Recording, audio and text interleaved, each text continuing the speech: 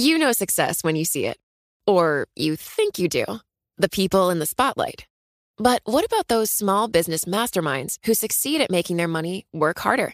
They do that by having a business bank account with QuickBooks Money, which now earns 5% annual percentage yield. Making your money work as hard as you do? That's how you business differently. Learn more about QuickBooks Money at quickbooks.com/5APY. Banking services provided by Green Dot Bank. Member FDIC. Only funds and envelopes earn APY. APY can change at any time.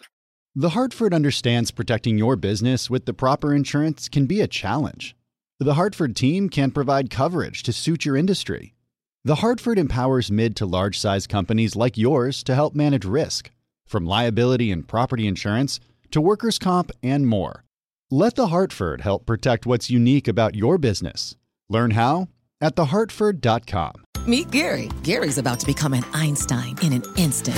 Whoa, Einstein hair. I like it. That's right, Gary, because you're using Salesforce powered by Einstein AI to connect data, predict business trends, generate personalized content, and wow customers. I do feel a lot smarter. Because you're not just Gary anymore. You're Gary, empowered by Einstein AI. Did you hear that, team? I'm an Einstein. Oh, can I get a selfie? The #1 AI CRM. Now everyone's an Einstein with Salesforce. This is Bloomberg Law with June Grosso. The Supreme Court's ruling allowing the DACA program to continue is merely the latest legal setback for the Trump administration and federal agencies. In a 5-4 ruling last week, the justices said the Department of Homeland Security hadn't done enough to explain why it was rolling back immigration protections for Dreamers and stop the Trump administration from ending DACA. President Trump interpreted the decision as a win at his rally in Oklahoma last Saturday. They basically said, you won, but you have to come back and redo it. It's almost like, gee, come on back, your paperwork was no good.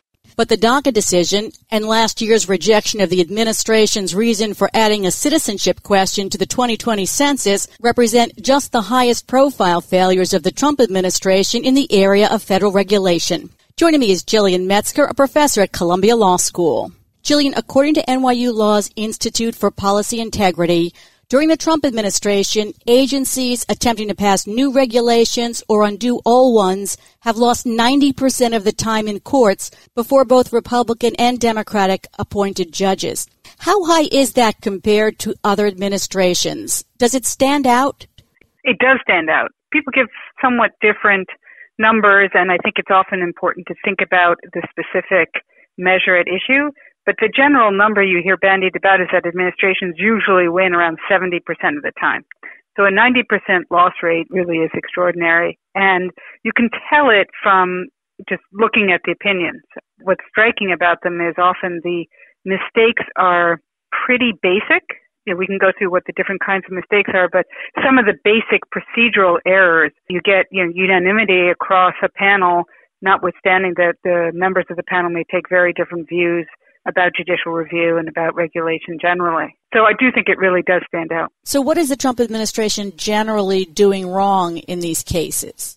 There are a few different kinds of problems. So one set of problems are just basic procedural flaws, right? You get a number of decisions that say the administration just simply failed to do notice and comment rulemaking.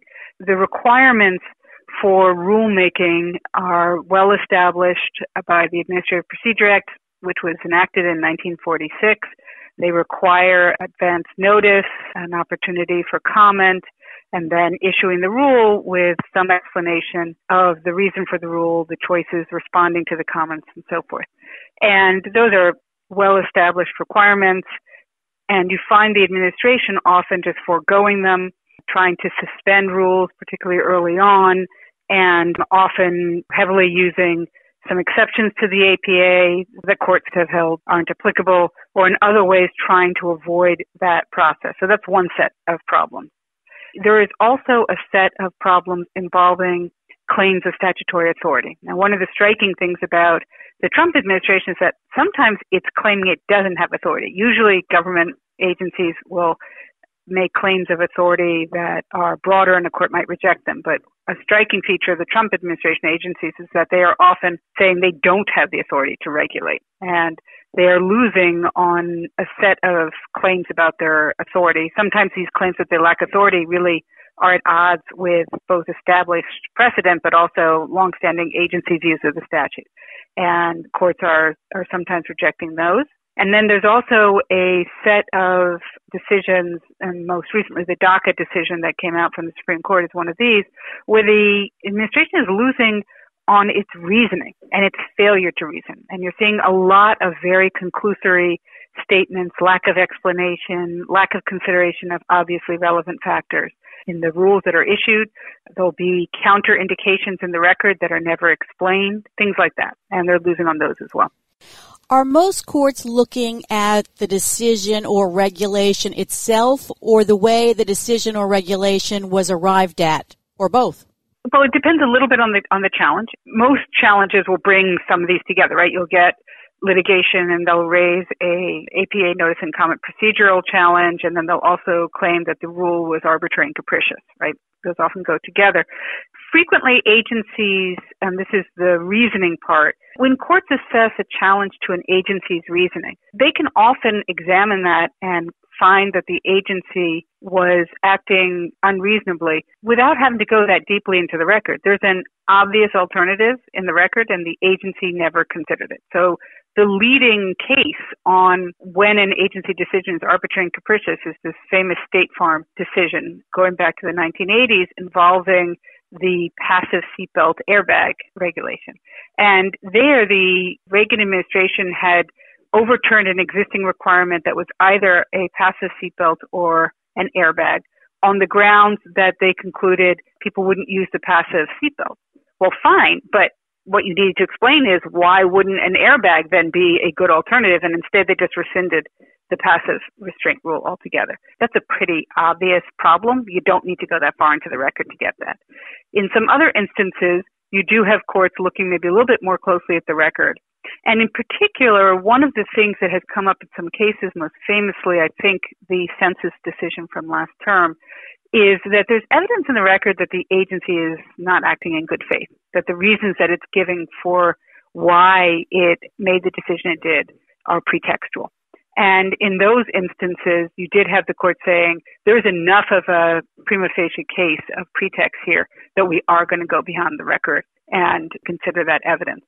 There's a little bit of that concern in the DACA decision from last week, where what the Trump administration wanted to do was to claim that it was legally required to overturn DACA, because then it wouldn't take as much of a political hit for what it was doing. And what the court basically said was, even leaving aside whether or not the original DACA was unlawful or not, there are still discretionary decisions and policy decisions here.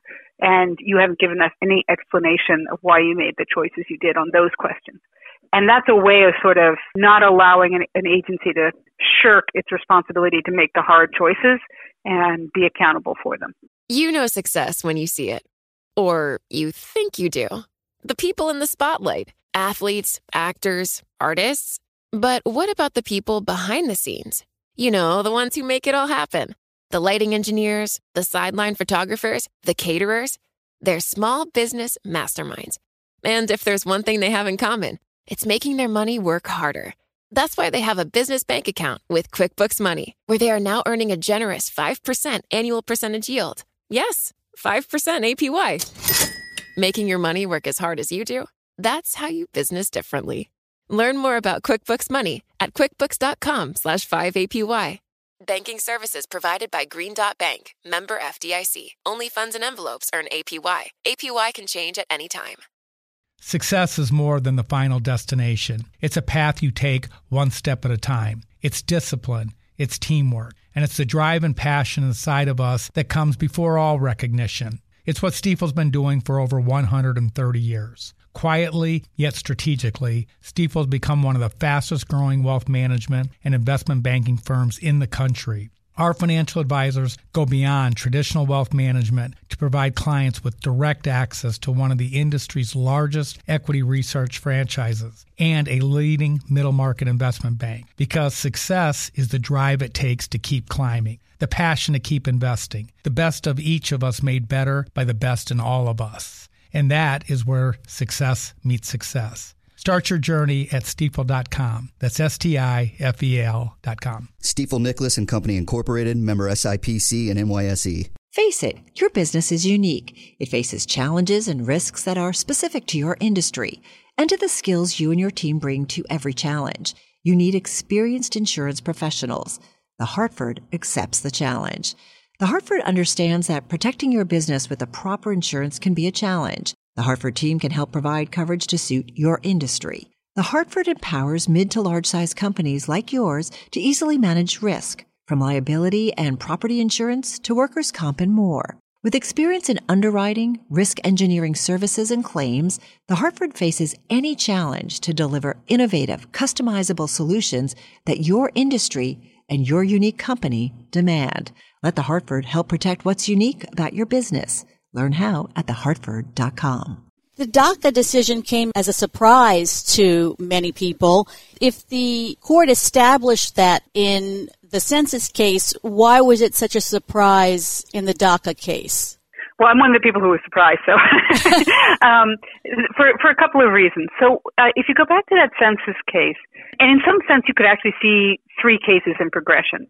Begin with Trump versus Hawaii, then have Department of Commerce, the census case, and then have the DACA decision. And in all three of these, there was very strong evidence behind it of some kind of pretextual reasoning. There was actually a lot of statements from candidate Trump expressing anti-Muslim bias in the Trump versus Hawaii. The Supreme Court nonetheless defers to the national security judgment and lets it go in Trump versus Hawaii.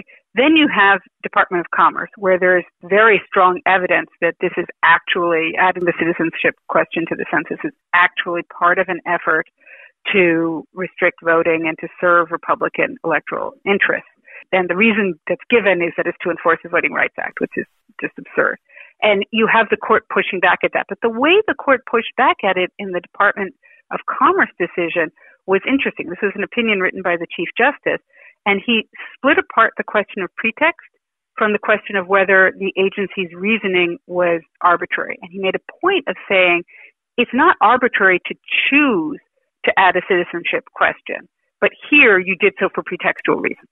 And he separated out those two. So he rejected the arbitrary and capriciousness challenge and then said, but it still overturned the decision on the grounds that the agency had acted pretextually. Then you get to this case, DACA, and it's written by, the majority opinion is written by Roberts, and he does a much more rigorous scrutiny on arbitrary and capricious grounds, I think it's fair to say, and doesn't ever rule on pretext, but has instead seemingly sort of folded in the concerns that the agency isn't being honest into the arbitrary and capricious scrutiny, in the form of examining more closely the reasons that the agency gave and its decision and whether it considered all the relevant factors or not. So I think one thing that people were surprised by, or one reason it was unexpected, is that just a year ago in Department of Commerce, the arbitrary and capriciousness scrutiny of agency reasoning was presented as a pretty mild inquiry. And this is, in Department of Commerce, a more aggressive form of that scrutiny. So that's one difference. The other reason why it's different is that in Department of Commerce, there were lots of reasons to think that adding a citizenship question was simply arbitrary, because there was so much evidence from the Bureau of the Census and others that the effect of doing so would be to decline response rates and harm the accuracy of the census, which is the instruction to the agency, is to make an accurate census, right? Here, everybody agrees that the agency has the policy authority to decide to end DACA. Even the parties challenging agreed that. So it was really just a question of whether it had done so with sufficient explanation. And if you look at the two dissents, Thomas said that because DACA was unlawful, therefore by definition there was nothing more the agency had to do. Justice Kavanaugh made the point that in the course of the litigation, the agency had produced a further explanation. And while that further explanation, in my view, was quite thin, usually courts, they get a further explanation, the agency identifies some policy grounds. Often that's enough. And what I think made it not enough in the DACA case was just the huge reliance and individual costs that were entailed by the decision. But again, it took a kind of more searching scrutiny of what the agency had done to reach that result. So I think why people were so surprised was you've got a conservative court that has signaled as recently as last year it's not going to be scrutinizing the administration's decision set closely, had even rejected the claims of pretext in the travel ban cases, and yet here turned around and did a slightly more rigorous inquiry and held the administration's feet to the fire, even while acknowledging that the administration could choose this policy if it wanted to. It just had to own up that's what it wanted to do. So the Chief Justice said that the Kirstjen Nielsen memo, the DHS secretary at the time, was an impermissible post hoc rationalization. If her decision had been done at the right time, would that decision have been enough? I expect it might have been. It's a close question. So there is a doctrine that says basically courts will review agencies on the reasons that they give for their decisions at the time of their decision. And it's an important doctrine for a couple of reasons. One is, otherwise what's going to happen is you're going to have a bunch of lawyers after the fact dressing up agency decisions. And the reason Congress gives decisions to agencies is so that they use their expertise and consider the policy factors, not so that executive branch lawyers afterwards can find a way to justify the decision. So it's an important feature of administrative law, and the court, reinforced it very strongly in the DACA decision. What I find more puzzling is usually if an agency doesn't adequately explain its decision, what a court will do is it will remand. Sometimes it will remand without vacating the decision for further explanation. And if a court does that, you're basically in the situation of the Nielsen memo. And then the Nielsen memo gives the further explanation, and the court should review that and decide whether or not it's adequate. So if the court considered that explanation could have been adequate had it just been issued at the outset, it seems harder to reverse the agency now, because in the end of the day, they did issue that explanation and should have done it initially, yes, but it was there. So I find it harder if the court thinks that what Nielsen did alone would be adequate to justify its decision to rule as it did and hold that the agency's action was unreasonable. And that would mean that even if the agency had issued the Nielsen memo at the get-go, that it needed to consider more the reliance interests involved than Nielsen did in the memo. But I think it's a close question, and there's some aspects of the majority decision that suggest it would have considered the Nielsen memo if it had been issued at the outset, and that was the decision to be adequate. President Trump tweeted, "The administration will be submitting enhanced papers shortly in order to properly fulfill the Supreme Court's ruling and request."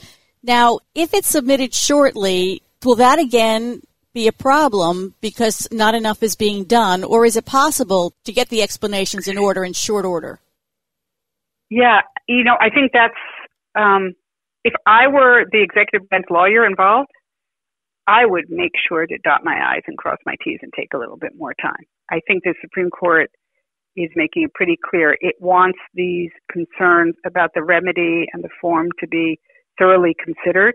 I think it's an interesting question about whether or not the court is signaling that it thinks this should be done through more formal procedures than happened before, whether or not these are issues where there should be opportunity for comment and notice of what the agency is considering so that the agency has a more informed base to respond to. So I think if you just try and rush a slightly fuller policy explanation and you don't really give some serious consideration to the factors that the Supreme Court identified, that's asking for further reversal. The Justice Department and all these different administrative agencies do have career attorneys, staff attorneys there.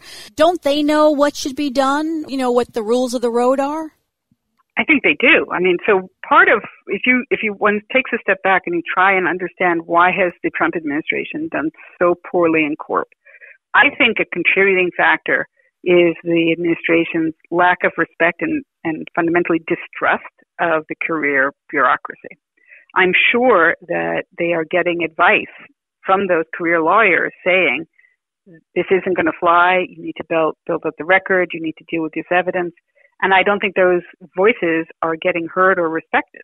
And so this is what results from that. I think you see in particular the Department of Justice has been making several moves that honestly are pretty extraordinary. And you see a number of career lawyers at the Department of Justice taking themselves off of briefs and cases that they have been working on, signaling that they do not approve of the moves that the administration is making. I think that general distrust of the bureaucracy, claims that it's a deep state out to get the Trump administration, has really undercut the administration's ability to succeed in court. Thanks so much for being on the Bloomberg Law Show, Jillian. That's Jillian Metzger, a professor at Columbia Law School. And that's it for this edition of Bloomberg Law. Remember, you can always get the latest legal news on our Bloomberg Law podcast. I'm June Grosso. Thanks so much for listening. And remember to tune to the Bloomberg Law Show every weeknight at 10 p.m. Eastern, right here on Bloomberg Radio. The Hartford understands protecting your business with the proper insurance can be a challenge. The Hartford team can provide coverage to suit your industry. The Hartford empowers mid to large-size companies like yours to help manage risk, from liability and property insurance to workers' comp and more. Let The Hartford help protect what's unique about your business. Learn how at thehartford.com. Johann Schmiegel, you've got the world's highest IQ. Yes, 247. Wow. Did you know that thanks to Salesforce with Einstein AI, everyone's smarter? Now everyone's an Einstein, just like you. But I'm the smartest. Not anymore. With connected data and trusted AI, everyone can give customers experiences they've only dreamed of. Oh, look, here's a few Einsteins now. Hey, hi. Hola, amigo. Everyone's an Einstein? It's okay, Johann. Let it happen. The #1 AI CRM. Now everyone's an Einstein with Salesforce.